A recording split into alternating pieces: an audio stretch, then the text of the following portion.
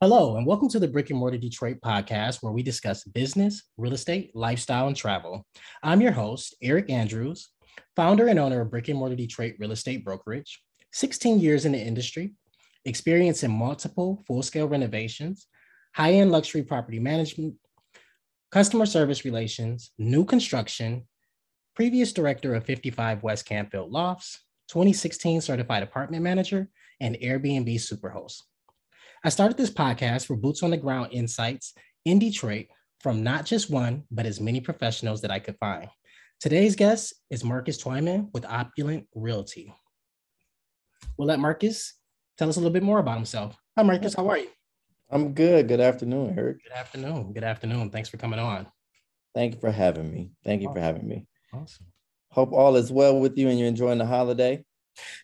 It's going okay, got a little COVID in here, so just all right. Well, you keep that on your side of the screen. That's why we're doing these Zooms now. Huh? Thank God for Zoom, because it's not gonna happen.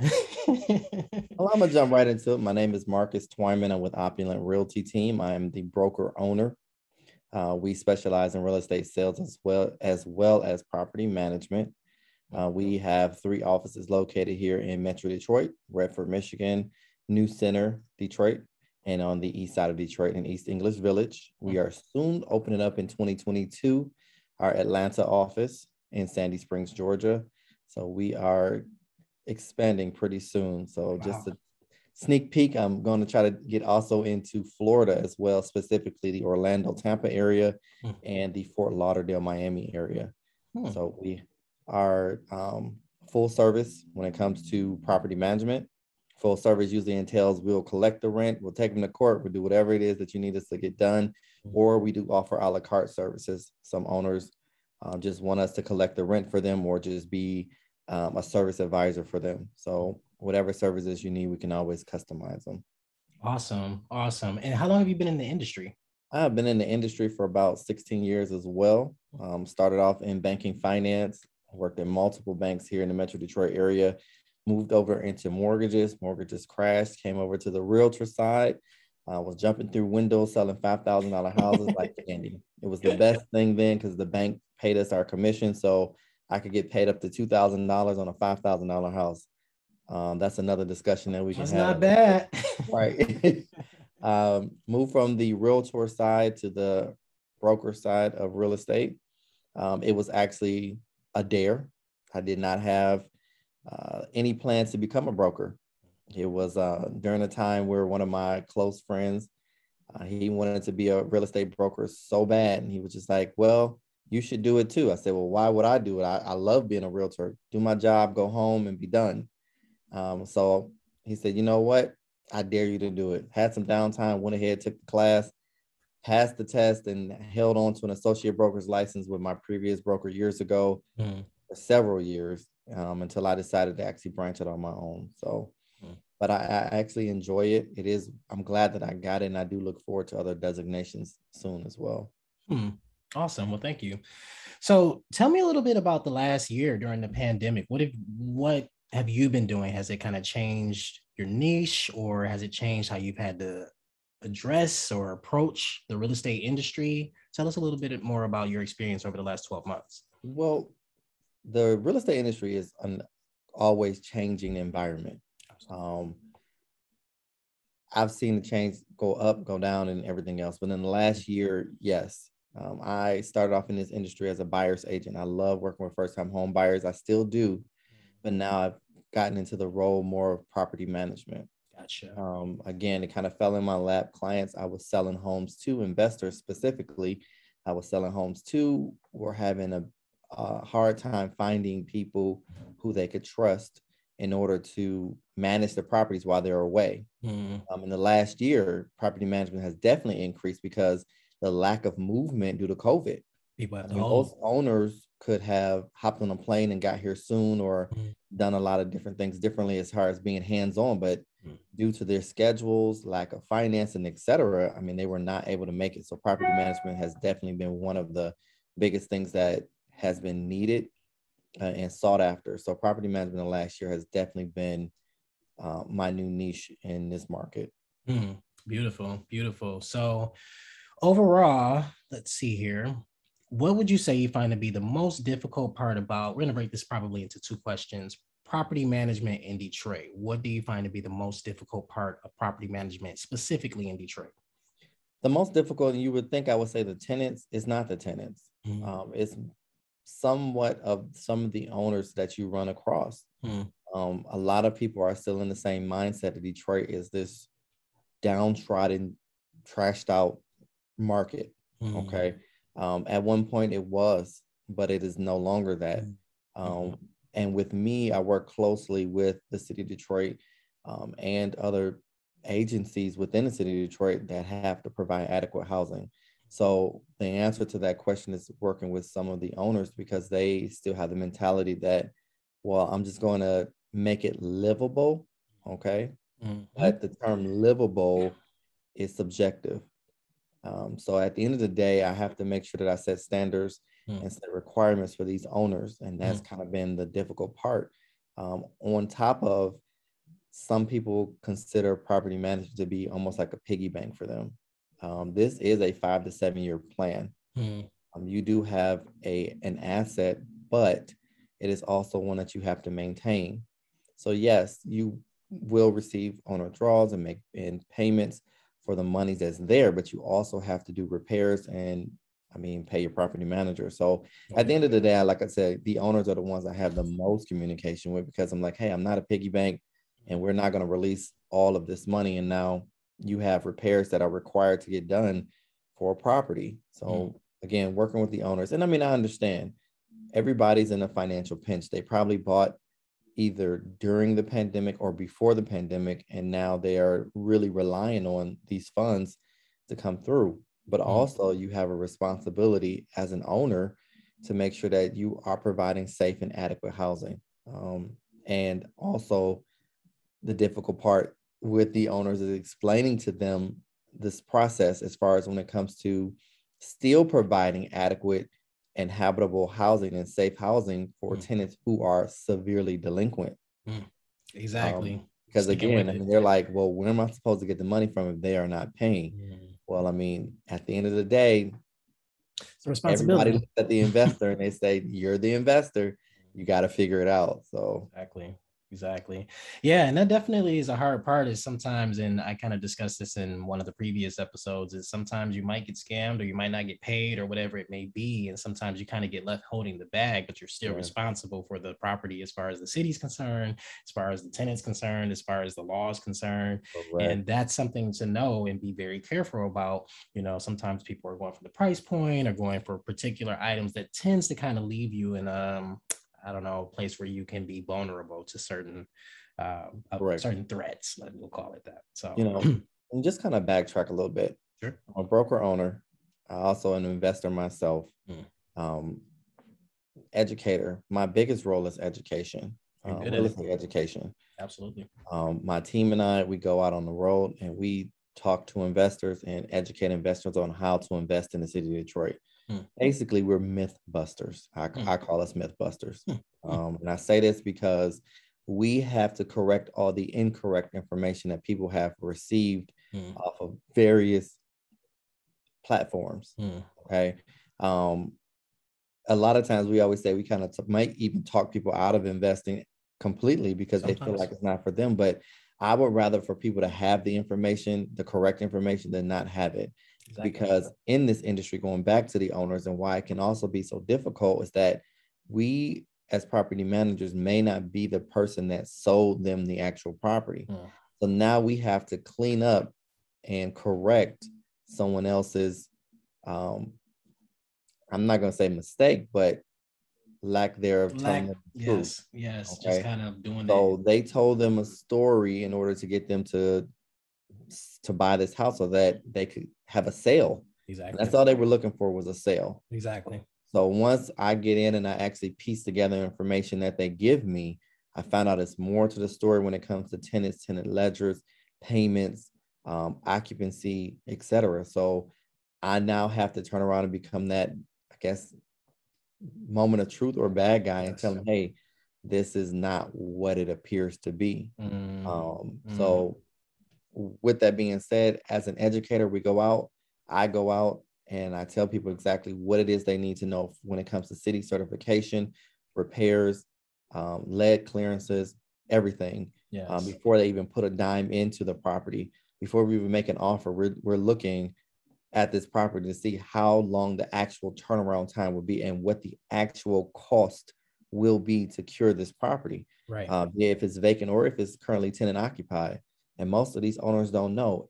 You have to have it's required to have a lead inspection completed for your rental property. Mm-hmm. And it can be very costly, especially if it's an older home that has not been paid in several years. Which most of them are. And at the end of the day, if there's tenant occupied, you have to put these people in temporary housing while it's getting done. So not only do you have to pay to have a lead abatement completed, well, first, let's say the inspection completed, then the abatement completed, then also relocate a family that lives in a home that you own. That's quite a bit of money. It's a lot of costs. It is Especially sometimes the margins and the parameters just are not there for you, or they're this thin, and now you've got all these other things that you have to do, and you slide backwards. It's very easy to do. And so sometimes I definitely feel like I help people to avoid that. There are properties out here that fit the criteria. Now, the issue that I'm also finding is that those properties are at retail price because the work has been done for you. And most people are like, no, I want to buy it and do it over time. You're going to spend the money. You're going to spend the money either way, either now or later. And the longer you wait, if probably you more. If you just pay the price now, you'll see the reward sooner. Yes.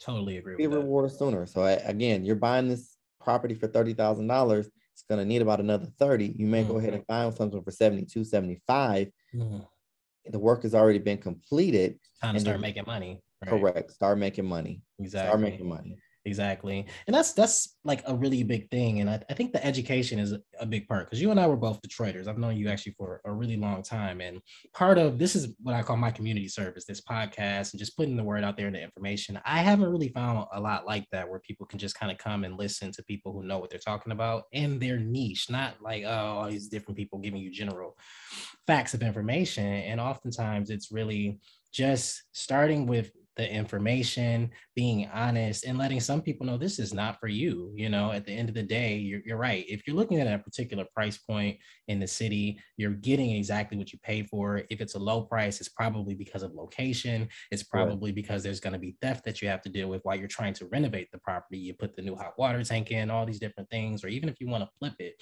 there are little issues that you may have in the meantime. So getting with a realtor who knows the area, who can kind of guide you on, better areas. No one can give you a very, a guarantee, but education is everything. And there are a lot of people who want to come to Detroit and slum landlord it, right? And just kind of like buy something. And, the people used to be able to do that pretty well back in the day, but it's not really flying so much anymore. No. And now they're, kind of just losing money and just disgruntled the whole time. And so I was just saying in the past that I'm a selective property manager. I don't really enjoy property management overall, simply because it can just kind of get weird and touchy. And then something that you're dealing with every day, especially when a problem comes that you're trying to mitigate, but the person is in the property, right? Like when you defer maintenance and do all this different stuff and the house starts falling apart or a leak is going on or something that you can't just stop immediately, it creates all types of other problems.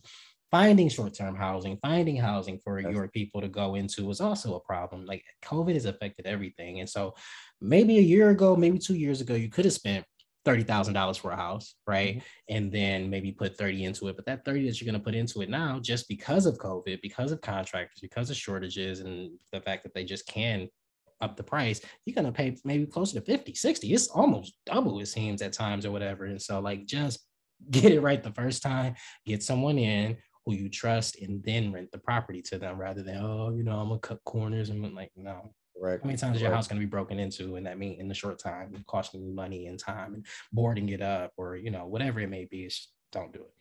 Personally, don't do it. But okay, awesome. Moving on. So what about the other areas that you manage? What other areas do you manage in the city, or rather in the state? Well, in particularly, I try to stay in the Metro Detroit area. Not all the way north, Traverse City and everything else. We do have a couple in Saginaw, but literally it's a couple of properties. So, and they're pretty hands off. So we may only go up twice a month if we need to. Awesome. But long story short, it's mostly Metro Detroit, and we are very selective. Mm-hmm. And I say we because I discussed this with my team and myself. We're very selective about what properties we take on. We're very selective about what owners we take on. The name of my company is Opulent, which means wealth. We're trying to build wealth. And at the end of the day, I enjoy what I do. I've always enjoyed what I've done, and I will not allow anyone to take that joy away from me. So if you want to be an argumentative, disgruntled owner, I'm more than happy to dismiss you. It just in my contract is that I can give you a 30-day notice, or you give me one. And even if you give me one, I don't have an issue with it because I understand that you have to build a relationship that is right for you. Exactly. It's all about relationships. But mostly we're doing the Metro Detroit area, Wayne, Oakland, and Macomb County. I'm not usually going any further than that. And of those areas, do you find one to be a little bit easier to deal with, or I guess kind of get set up? Believe it or not, the city is easier to deal with. I believe that. It's probably less restrictions in some ways. I mean, I'm not going to say less restrictions. I'm just going to say they understand that we're in a pandemic, number one. And number two, they're all working together so that we can achieve the goal of having safe and habitable housing. Because they don't want to deal with the issues that are in court and or people getting hurt, or children, especially getting lead poisoning and getting hurt in unsafe properties. Exactly. So they work with you. I think a lot of people also had a bad connotation of the city of Detroit, thinking they were out to get you and that they were not going to work with you. That's not true. I mean, I have great relationships with the inspectors that go out and they let us know what we can do or what we need to do in order for this to pass. Exactly. But some of the others in other counties are not so helpful. We're constantly bumping heads, and it's just not. It's different. It's a very different experience. It is. I mean, I think it kind of feels like something where they don't want to have rental properties and tenants, so they try to make it harder for owners and property managers and others to rent the property, and have some outrageous requirements when it comes to the safety and habitability of a property that don't really resonate. When I say that, it's, for example, I mean, it's a crown molding on a garage for a house that we, not even say crown molding, it was a piece of molding, literally like a fascia. What? No, it was just a piece, like just right on the side of the garage, and you failed an inspection for that. It had to be like a $2 piece. It's touchy wood, so it was just like, that's not anything safety or hazardous, or that's just something cosmetic. You want it to look a certain way, and it's not your home. So what difference does it make to you? But long story short is, the city is a whole lot easier, I agree, than a lot of suburban areas. Also, what I find in the suburban areas is that these houses were poorly constructed. Yes, that is a lot of people don't realize that Detroit has the most brick homes and was original in this area. So at the end of the day, the structure of them are a little bit more. And when people start to, in the past years, leave the city, they built homes in these suburban areas that are stick built. Exactly. And with stick built is all wood. They did not insulate sometimes. A lot of them did not need actual construction permits. I mean, these were people who left and they literally built these houses with their bare hands, so they might have turned into a shack and then they were able to refinance it in the 80s, 90s, and etc. and add on to it. But long story short, I find a lot of them have mold and mildew issues. Yep. A lot of mold, a lot of drywall, and it doesn't take much. And they did not use the correct materials at that time. So it was just regular drywall. And as soon as drywall gets wet and you don't cure it soon, it molds. Especially not green board. I mean, it's not green board, especially. Correct. And most of it is not green board. Of course not. Yeah. Yeah. So bathrooms, kitchens, basements. Sometimes a house in general, if it has a leak, may have a lot of mold, a lot of mold issues. So that's what I find in suburban areas. Yes. And so if you're an investor, we definitely highly recommend an inspection prior. You do not want to get caught up with that later, thinking you're about to jump into some money. No, inspections every time, every time. So Absolutely. absolutely. So, all right. So considering the pandemic and how everything has changed, you seem to kind of have taken a little bit of a, let's say, a step left to mobile homes. Ooh, yes. So I've always been into a lot of things. Yes, also true. But I know you know that offhand. I do. But I yes, do. in this pandemic, I was introduced to mobile homes. Mhm. Um, I follow a group on Instagram called Mobile Home Elite, and Mobile Home Elite, we're talking about, hey, you can invest in mobile homes for no money down, low money down. And you're like, okay, anytime I hear no money down, I'm like, ugh, okay, you really don't need no money down. Like everything takes money. But Absolutely. long story short is it started there.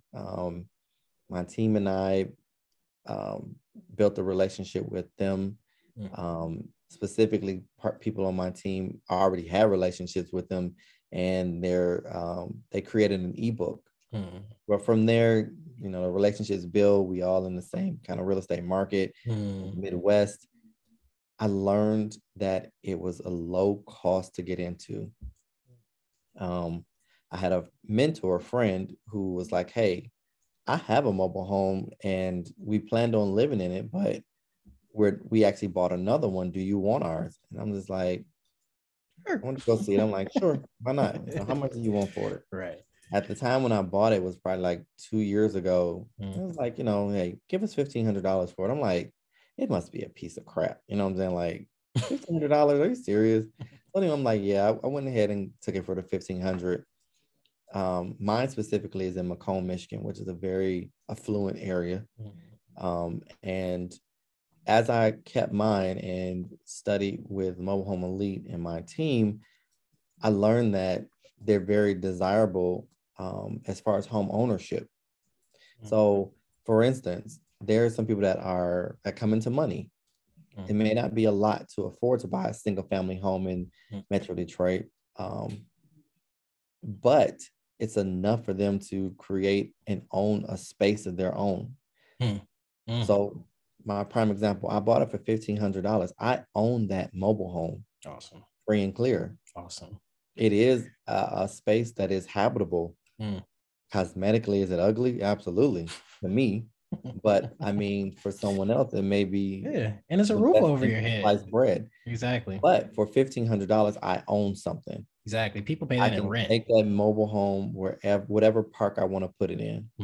The only thing that I'm responsible for is paying the lot rent, which is the land that it sits on. Okay. And that price varies depending upon what mobile home park you're in. Gotcha. Could you give us maybe like it doesn't really matter, like a range on what a person might be looking at as far as lot rental fees? Well, it depends on what county and what city. Okay. So I'll put it to you like this. It can range from $350 a month all the way up to $900 a month. Okay. Gotcha. Gotcha. Specifically mine in Macomb is about $500 a month. Okay. But the value of the mobile homes that are in that park now are at $60,000+. Gotcha. So, and that's just in a 2-year span. So if I want to take that $1,500 mobile home that I purchased and take it somewhere else because the lot rent is too much for it, I can. If I want to buy a new mobile home and sell them my old one, I can. So I mean, it's kind of like you're building a home without actually building one. Okay, so $1,500. Let's say they give me $5,000 for my current one to put down towards one that's maybe $30,000. Now I have one that I bought for 30 that sits on land and lot rent that can give me a value of almost 60 grand.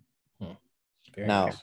When I say about cash in, cash out, or easy, or even when I say no money down, there's people who unfortunately in the pandemic lost their mobile homes or just sold them at a low price because they could not afford the lot rent. Yeah. So it is a possibility you could have taken over somebody else's payments for it.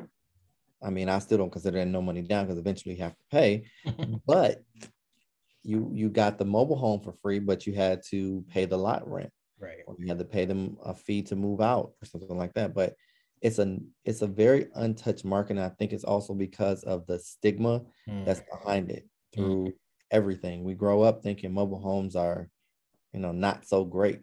The jokes are you live in a mobile home park. Yeah. Trailer park or whatever. Yeah, trailer park. Yeah. But at the end of the day, these people own their homes. They're homeowners. Yeah. Homeowners. And that's something that we also have to start talking about is, at the end of the day, renting is cool. And I'm not going to say anything negative about it, but, owning something, or at least, especially if you actually own it, you paid it off, it's yours, is such a benefit, and you can kind of choose and do a long-term plan and figure out how to save your money and build a life around that propels you forward, where sometimes renting, I don't really feel does the same thing. You might get a nice aesthetic or a nice apartment, a nice environment, or it might work for you.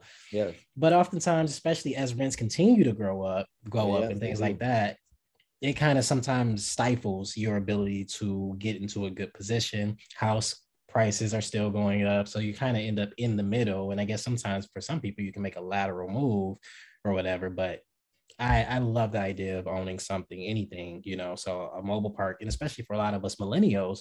Yes. Because we're poor. I don't know if you guys know or not. But for a lot of us millennials, it gives you another option. The market was so competitive last year, and I had so many agents and brokers and myself that I would, talk to. And they're just like, we can't find anything that's affordable, or people coming from California, New York, where they're DC, where they're used to things being incredibly expensive. Oh, they're buying things at $50,000 more than what they're even asking, and everybody's locally, especially us who are just getting into the market, trying to get out of our parents' house or whatever it may be, can't even compete. So I could see it. I saw on Instagram. That's where mobile homes come in, because now you can. Exactly. I mean, so for instance, if you're doing a conventional mortgage at $100,000 and with 5% down, that's $5,000. If you have $5,000, you could buy a decent mobile home for $5,000 in the Metro Detroit area. So what I'm saying is that you'll own something, you'll own your home, and then you'll just pay your lot rent. Now, that'll give you the independence that you need and the leverage. Because at the end of the day, like I said, you can sell that mobile home. If you want another mobile home that's better than the one you bought for $5,000, you can sell it. Put it down on a more updated new mobile home. It's just so many different things that you can do to put yourself in the market. Right. Say, for instance, you just say, I'm going to wait 2 years for it maybe to come down or for it to stabilize. But you have your own place. It's not an apartment. To figure it out. Again, I have nothing against renting. I tell some people, it depends on your lifestyle. For the past 6 years, I've been licensed in the state of Georgia.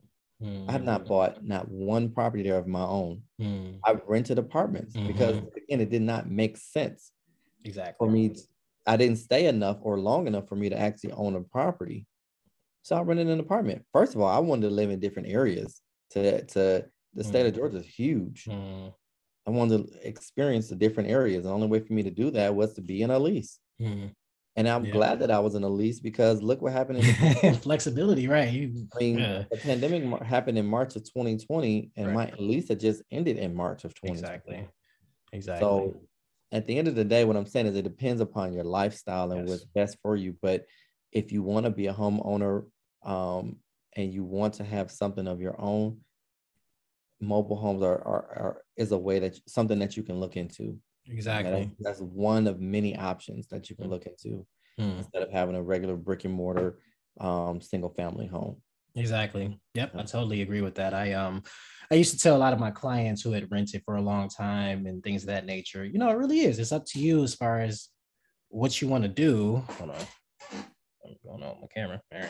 It's up to you as far as what you want to do, but leases tend to offer a flexibility that, moving out of a house or selling a house or whatever it may be does not offer to you. And so for a lot of my traveling nurses or people who are in the military or my engineers or people who are there on a short-term work visa or whatever it may be, it was great for them to have a lease. Nobody wanted to buy a house, so that was definitely something.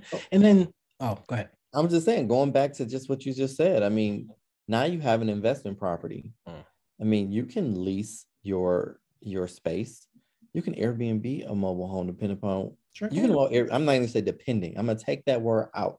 I'm gonna say you can Airbnb a mobile home. A mobile home park has 2 pools, a fitness center, 4 playgrounds. I mean, it is beautiful out there. Yeah. And it's close to Suffrage Air Force Base. So at the end of the day, if I chose to Airbnb it, right now we kind of use it as our getaway spot, to get out the city. We live in the city. So we want to go out and we want to do something different. We go out there. Yes. And like the beauty of is what I saw a lot of people doing during the pandemic, a lot of younger people, and they were more so with RVs and rebuilding these RVs and just taking them on the road and seeing, the stateside and everything like that. So mobile homes are not normally on wheels, or they're never on home. They're never on wheels. They're always just kind of placed down. They're affixed to the land. Okay. So your utilities are connected. Your gas is connected. Your lights are connected to the actual mobile home. Okay. It is not affixed where it has a basement or a slab. Gotcha. It still sits on a platform, but the wheels are off and a skirt is placed around it. But at the end of the day, if you need to move it, you would have to hire a company that has a truck that'll slide the trailer up under it, pick it up, and take it out of there. Of course, you have to have all the utilities disconnected prior to doing that. At the end of the day, yes, it's pretty much affixed. It's affixed to the land. Gotcha. So then that brings me to shipping containers. Do I know we talked a little bit about it. I know it's kind of something that's still new to you, but it's still kind of a growing trend. And one of my next things would be like 3D printing, but shipping containers seems to be like a predecessor to that. What are your thoughts on shipping containers? First of all, I had the opportunity to visit Container Home USA out in Cleveland, Ohio. Only Black-owned container home company in, I want to say, the world. They've won numerous awards for building several of the best container homes. They've done all across the country. So shout out to them, and I'll have more information later on about that. Yeah, we'll love to post it, their links. Long story short is container homes were definitely blew my mind. When I think of containers, of course, it's a shipping container. I'm thinking of some steel hollow thing that's just like, okay. I see it on the back of a truck, on the back of a train, whatever. And I'm just like, okay, what are you supposed to do with that? Listen, they're like Legos. They are. Whatever you want. Cut them and put them however you desire. Yeah. It's affordable also. So for instance, Container Home USA has a like a studio container home that's about $40,000. Okay. And now is that 800 square feet? 400 square feet? I want to say it's about 600 square feet. Okay, somewhere or whatnot. But long story short is that they completely build out everything, kitchen, bathrooms, including all the fixtures, everything you need for $40,000. You need to talk to them. So you literally just need to buy your furniture or whatever it is that you want, your decor. Right. That's it. It's easy to place. I mean, you put it on a lot. You can do a basement if you want to, but most of them are on a slab. Yeah. And the utilities are connected just like any other item you would have on a house. So your water is connected to the property and it's affixed to the land, usually like I said, by a slab or some type of crawl space or something. Lights, gas, water, all of that. So let's just say you're all in for $50,000, and they can be mortgaged because it is officially affixed to the land. So you can mortgage a container home. And I feel like that's just going to be like the next wave. I think that the younger people or people who just have to kind of figure out their finances in a way that makes them be creative, this opens up a whole new wave of having something new, having something yours, having something designed the way that fits your life and functionality, updates, maybe solar panels, there's a lot of different things that people are going to start thinking outside the box because the cost of building right now is just too much, right? Oftentimes you have to even tear a house down if you can find a good place in Detroit to build one. And then, there's just a lot more. I'm going to object to that. So rehabs or rehabbing a house is actually more than building. Oh, I believe it. Yeah, it's way more. I believe it. So at the end of the day, to be cost effective, and also if you're trying to use any type of financing, most of the time they will approve you for a new construction before they do a rehab, because they just know they'll see the project from beginning to end. Sure. For a new construction. But yes, you're right. I mean, this is another option besides a mobile home that you have, besides a brick and mortar, besides a stick build that you have. That's actually I consider as a new construction a little bit easier, because in this price is wrapped up all of the items that you need for your home. Exactly. All fixtures, even appliances. Yeah. So you're literally bringing your items. Plus, here in the city of Detroit, there's a lot of land. Over the last 10 plus years, we have torn down several communities, and there's a ton of land that's available. Even if you could secure a lot of land, a residential lot for $100. Okay.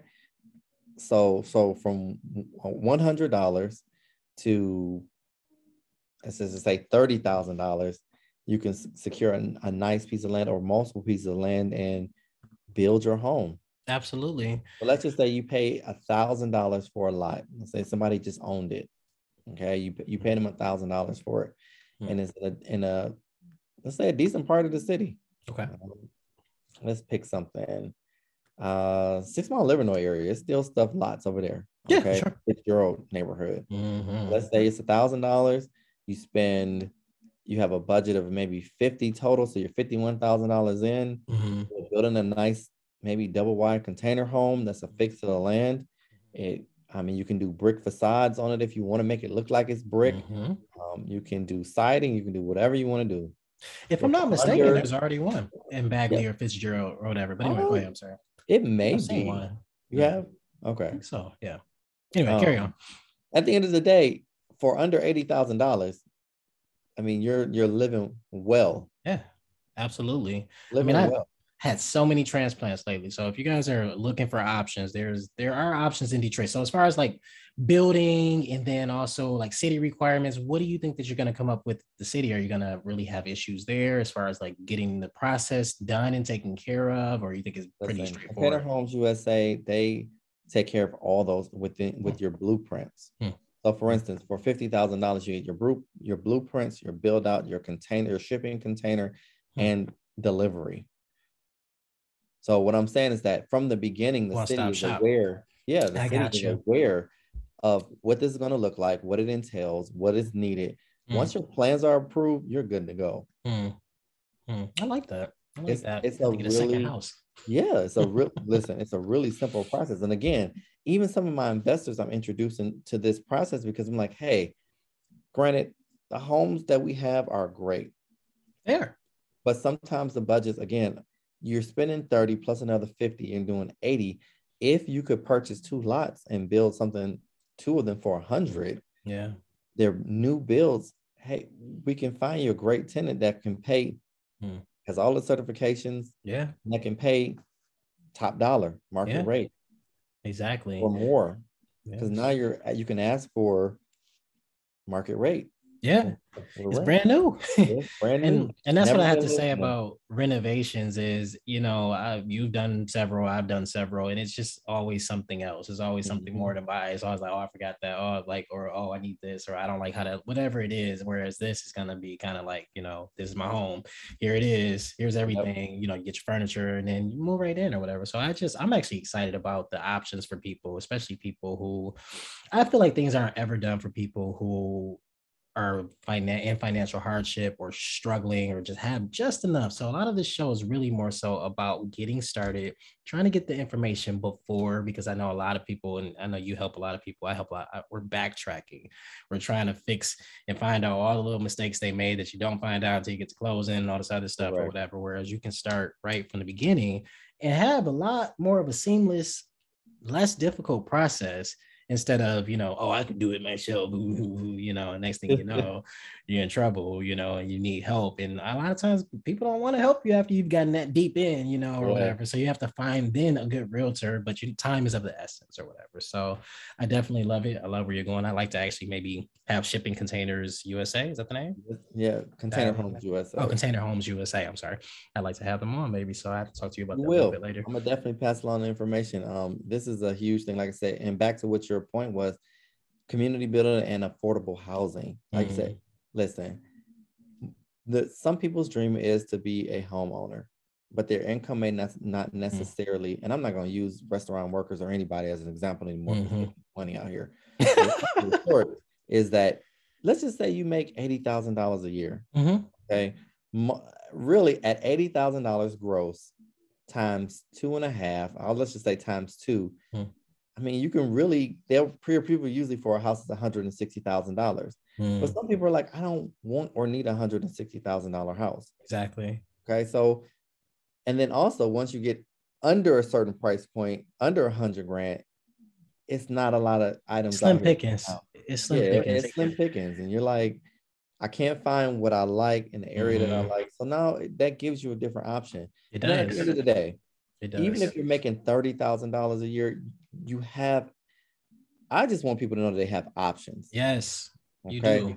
Besides getting an apartment, besides finding, buying a traditional home, you can be a homeowner in mobile or container or both. Yeah, and even if it's just a start, or whatever, and so you can figure it out. You ain't with your mama, you ain't with your daddy. You're not. You have your own space, and that's important. I swear to God, Eric, if I would have known about this years ago when we used to get those tax refund checks from college and stuff, instead of renting an apartment, I would have bought me a mobile home. Like, right, so many different options. Remember, we went to Cass. There was the lot when nobody wanted it. It was $1 right across the parking lot. $1 right behind Little Caesars Arena, which is now worth millions or whatever. And so if we just would have knew, we would have done different. So if you're young and you're trying to figure it out, or even if you're old or whatever, there are new options. You just have to kind of think outside the box and know who to contact. Listen, baby boomers are one of the biggest markets right now, only because they're retiring and they need their money to last a long time. Exactly. So a lot of them are selling or the family homes that they have, and they're downsizing, but they don't want to go to an apartment. They still want to own something. Exactly. So again, a mobile home is a great, almost not even maintenance free, but less maintenance, but it's not an apartment, but it's not a co-op. Like, listen, our mobile home, we pay an extra $50 a month. We get our grass cut. We get the snow removed. It's reasonable. They take care of the ground. So at the end of the day, it's still affordable. It's affordable. Again, you don't want to maybe live in a high rise or live in an apartment or even live in a mobile home park, depending upon what your opinion is. Container homes, you can have one built. Right. Exactly. It's still affordable. You can still get it. You can get it financed, and it's something that's affordable at $50,000. Let's just take it at $80,000. Let's say you're at $80,000 for 30 years. Very affordable, including tax and insurance. You're still at probably, let's say, on a high end, $750 a month, including taxes and insurance. And that's so hard to find these days. And I like to, my particular word for when I'm describing the market in Detroit is it's tricky, so you might be at a certain price point, like say for instance, University District, most of the homes, 250, 275, 300, 400, right? And then if you're looking for something at 70, 80,000, you're probably looking in a very particular neighborhood for a very particular reason. And not that the houses aren't nice and can't do what you need them to do, but oftentimes there are other factors like location, aesthetics, crime, whatever it may be. Whereas, so it becomes hard to find a place in the middle that you feel comfortable living in. So a lot of people are forced into the suburbs, especially when they don't really have time to decide. You've got kids that want to go to a good school and all this other different stuff that kind of comes into it or whatever. So it just kind of immediately is like, well, I guess we got to look otherwise or otherwhere. So that was a great thing that I also usually bring up too, which is education, car insurance, bills in general. I mean, maintenance.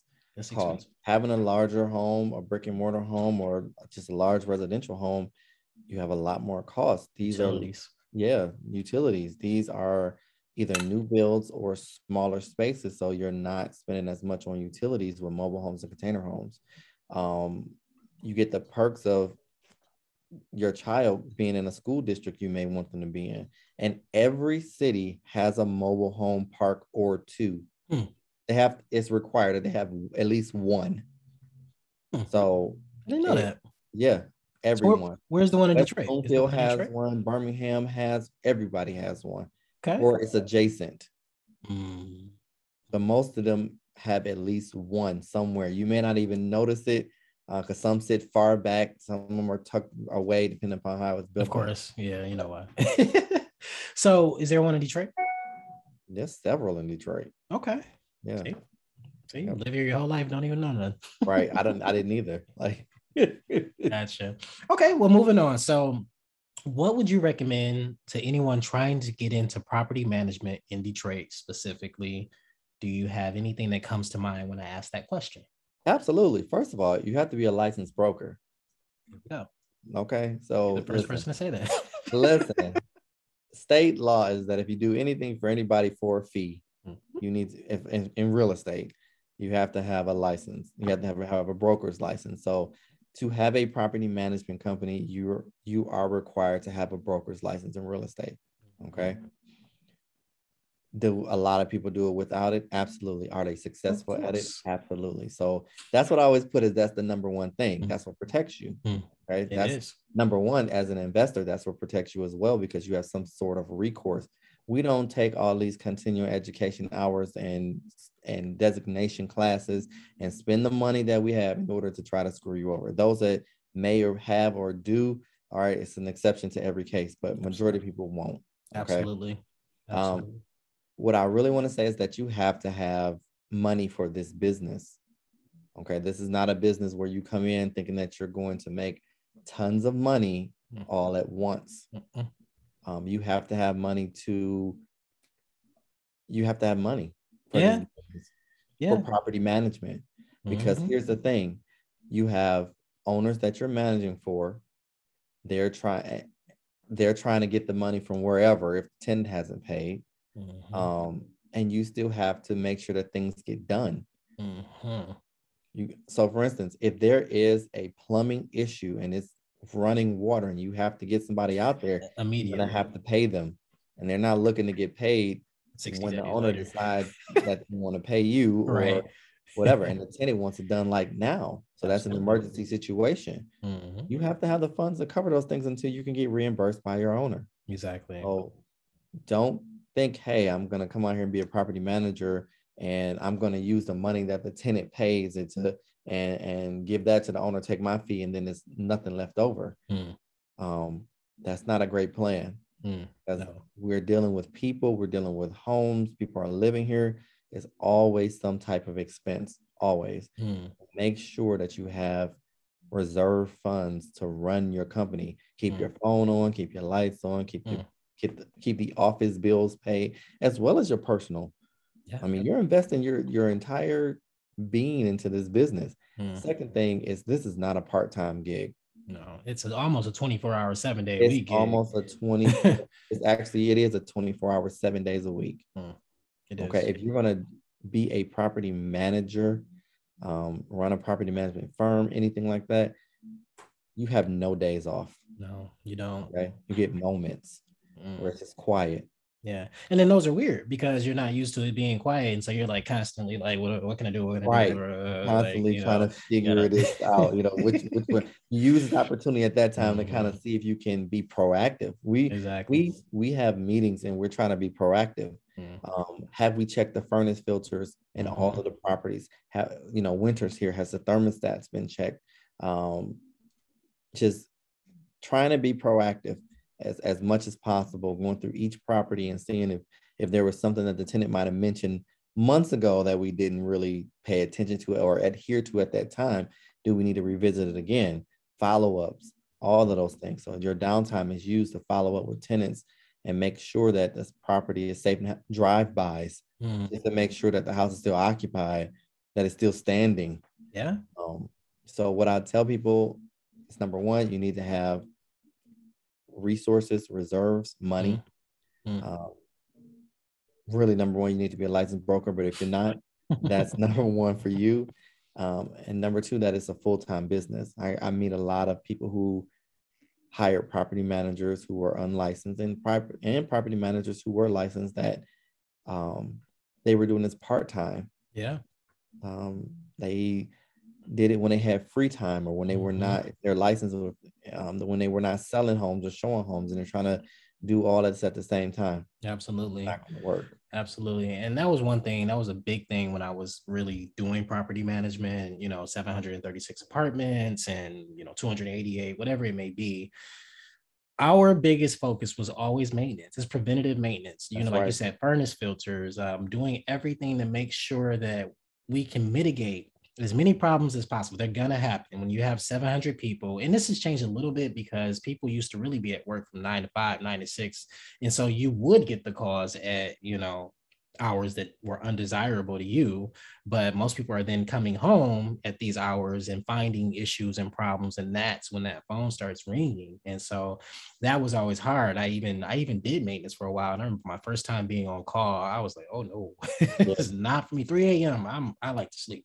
3 a.m. my phone's ringing. I didn't even know what I was doing, so I was just like, oh man, okay. So I don't know, I did it about another month or two, but it was not for me or whatever. So property management is a very, very, very temperamental thing. It is. And it's just for certain people. Some certain people are really good with it. And one thing I have noticed that you have done over the time, and I'm very proud of you, by the way, because I've watched you build and build and build, but you built a team, right? So what does a good team consist of to you? And what do you recommend for anyone who's looking in to get into the industry and build a team? Like, where should they start? Who should they be calling? What should they be looking for? What do you think they need to be successful, or at least start growing into being successful or scaling? Okay. So again, like you just said, maintenance is a huge thing. You have to have an awesome maintenance team. Yes. And I built an awesome maintenance team. All are skilled. Like, first of all, the core of the house, the HVAC, the plumbing, the electrical, all licensed contractors. They're all licensed. Journeyman, whatever you want to go in that field. Okay. Yes. Those things I don't play with. I can't hire anybody that's not licensed, number one, because it's a safety issue. Oh, yeah. I need some type of recourse. My owners are going to want recourse from me, and I'm going to want recourse from those people. Oh, yeah. A great maintenance manager. That is one of the things that I have been working on the last couple of years or so, is a maintenance manager. Somebody to take those actual calls and spring into action. That is all they do. Is that they will take those calls, receive those service orders, those work orders, and they're not managing the people, they're managing the technicians, they're managing the problems. Okay. So that's great. But if you can't find a maintenance tech full-time and you are doing it yourself, building a great team of contractors for at least those three things: your HVAC, your plumbing, and your electrical. And then other things, nice handyman, painters, people who can do miscellaneous things like that. Exactly. Painting a wall or, changing out. But yeah, I totally agree with that. And so I guess you need for them to kind of work on either a net.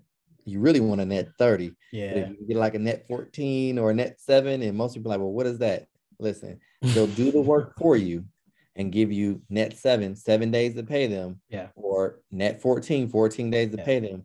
Or if they're a larger company, they may award you a net 30, which they'll give you 30 days from the date that the work is completed for you to pay their invoice. Exactly. If you can find people who can afford you those options, those are probably some of the best people that's going to be on your team. And I built those relationships. Okay. So it's sometimes building the relationships. Exactly. Sometimes you start off paying them that day, and then you may say, hey, they get to know you, and eventually they trust you well enough to say, well, okay, don't worry about it. Volume of work that you have.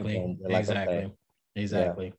No, I totally agree with that. I would say, to kind of like expound on that, as far as what I've felt was really good for a team, definitely, again, maintenance supervisor, so that you could easily just contact one person and they can kind of take care of all of that and report back to you. Accountants, things of that nature are always going to be, you want to be able to like free yourself and ask people questions and get answers, and then they can kind of tell you what's going on, rather than you're literally inside of it the whole time trying to figure out what's going on in this world when whirlwind of problems and everything like that. Correct. So team is most important. If you think leasing, that's like 10-20% of getting the whole thing done, right? Like if you're treating your maintenance people like shit and you don't think much of them, then you're wrong, because they are everything. They are the reason that your property works, especially if you have a larger property. So customer service is also a good thing too, because a lot of maintenance people don't do so well with communicating. Listen, I didn't even mention that. And you're absolutely right. Yes. Okay. Keep your and I'm going to expound on that.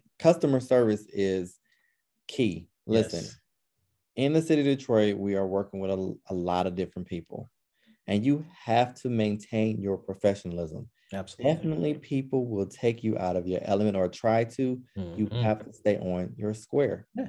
And customer service is what you have to kind of put yourself in, you have to put yourself in their shoes. Yes. Okay. Yes. Everybody wants to be comfortable. Especially at home. Correct. Especially at home. So you have to make sure that customer service is key. And I get people that call me all kind of names, and it's okay. And I tell them, I understand your frustration. And believe me, I'm working as fast as I can to get whatever it is completed. But again, you have to have customer service. If you don't, it will lead you in court. Oh yeah. It will lead you to lawsuits. It will lead you everywhere.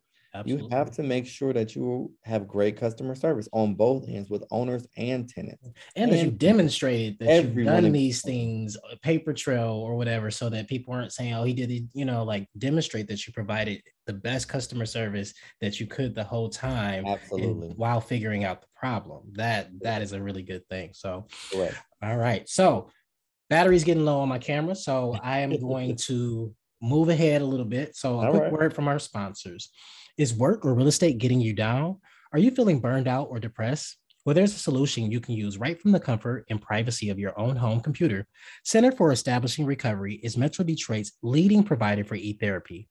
If you're in need of a listening ear, contact Center for Establishing Recovery at establishingrecovery.com. Again, Center for Establishing Recovery at establishingrecovery.com. All right, Marcus. Well, it's been great. I think I have a little bit of time. We'll see how far we get. I got to hear your craziest Detroit story or your craziest Detroit real estate story, and then we'll go ahead and do our outro. Ooh, craziest. All right. So as we already know, this is crazy real estate story. As we know that marijuana is legal. I'm not going to get into the legality of it, but long story short, I had a tenant called me. And they expressed to me very politely that some of their marijuana was missing. Now, I held the phone and they were just like, hello? And I'm like, yes. I was like, you have to give me a moment. Now, I've been doing this for 15, 16 years, been in property management around, say, about 3. I'm going to say, really. I didn't even know where to go with this. It was the craziest. First of all, I never had anybody the audacity to call me and tell me that their marijuana was gone. Yeah, gone or stolen. The first part of me wanted to say, okay, forgive me. Did you smoke it and don't remember? I mean, it happened. The long story short is that I had to take it serious and I had to figure it out. But it was crazy because, again, I never had anybody call me about this. Okay. So I told the tenant, I said, let me call you back because I need to do some research. So I called my insurance agent. I called other brokers that I know of, like that are in property management or have been, like, hey, how do I deal with this situation? And they're just like, I can't tell you. I mean, it was the crazy, and it took me about 2 days really to kind of piece together what should be done. So this particular tenant did have a marijuana card, so it was legal. It wasn't something I don't know if they bought off the street or not, but they had a card so they could possess it. It was confirmed that it was stolen. Unfortunately, it was a contractor that put their sticky hands on it. So I had to call the tenant back in. First of all, I had to ask them. I said, well, just like anything of value, when work is being conducted at a property, make sure that all your valuables are put up. And of course, the response was, I don't feel like I should have to do that. This is my house. And I agree with you. But just like even if it is your space, you should be able to do that. Sure. I think I lost it. No, it's fine. You can still, as long as you can still hear me, we'll go ahead and finish. But the at the end of the day, we'll make it quick. The solution was that the tenant had to file a police report. Really? Because it was stolen property. Yeah. And once the police report has been filed, then that's when we can take action in order to do an have an investigation done and et cetera. And I'm still trying to figure out how I would be able to file that as a claim on the insurance. That's hard. It is hard because it wasn't necessarily anything you kind of get as far as a model number, make, model, and things of that nature. No, sure. The solution was that, but unfortunately, the tenant did not follow through with filing a police report on it. But that's what had to be done, was that a police report had to be filed. It is of value, so we had to put an approximate value, and then it would have to go from there for us to actually really kind of take it extremely serious. It was already a serious offense because it was theft, but at the end of the day, we had to have a police report. But that was my craziest thing. I tell that all the time. I never, I don't know anybody who had the audacity to call and say, hey, X amount of grams of my weed has been taken. So yeah, that's my craziest one. Like, that's an interesting one. I love hearing the stories because everybody's got one at least, if not 12. That was it. I mean, I was literally on the phone quiet, like, where do I go from here? Like, I don't know what to do with this one, buddy. Right, I didn't. And you have to be careful. Again, it's about customer service. Exactly. You can't say, well, did you smoke it? Well, did you lose it? Are you sure? Because you was probably high. Like, that's not customer service. That could have went right. I thought really bad. Right. Yeah, exactly. Gotcha. You have to maintain customer service and decorum and poise and really, again, put yourself in that person's shoes, and that is money that they paid out for it. So it does have a value, but yeah, you just kind of gotta compose yourself before the words come spilling out of your mouth. Oh man, tell me about it. I've gotten really good at that, actually. Yeah, me too. That's why I take a pause. I'll be like, okay, pause. And then go forth. Well, everyone, thank you for listening to the Brick and Mortar Detroit podcast, where we discuss business, real estate, lifestyle, and travel. I'm your host, Eric Andrews, founder and owner of Brick and Mortar Detroit Real Estate Brokerage. 16 years in the industry, experience in multiple full-scale renovation, high-end luxury property management, customer service relations, new construction, and previous director of 55 West Canfield Lofts, 2016 certified apartment manager, and Airbnb superhost. I started this podcast for boots on the ground insights for Detroit from not just one, but as many professionals that I could find. Marcus, any last words, any featured listings, or any information you'd like to put out there for everyone? At the time, my team and I host a Detroit Real Estate Weekend. It will be July the 28th, 2022 to July the 31st, 2022. The event is called Detroit Real Estate Weekend, and it is on Eventbrite, and tickets will be available. It's an entire weekend where we do a tour of Detroit, and we also host a gala and a mastermind for those who are interested in knowing more about and investing in the city of Detroit. Awesome. This is actually our it'll be our fourth annual Detroit Real Estate Tour that we do every year. Awesome. Well, I'll definitely make sure you send me all the links and everything like that, and I'll make sure to post it on my website under your episode. Okay. All right. Well, pleasure. Thank you so much for listening. And Marcus, thank you so much for coming on. I appreciate it. I appreciate you. Have a good day. Brick and Mortar Detroit podcasts and newsletters reflect the opinions of only the authors who are associated guests of podcasts and do not reflect the views of Brick and Mortar Detroit LLC or any of its subsidiaries or affiliates.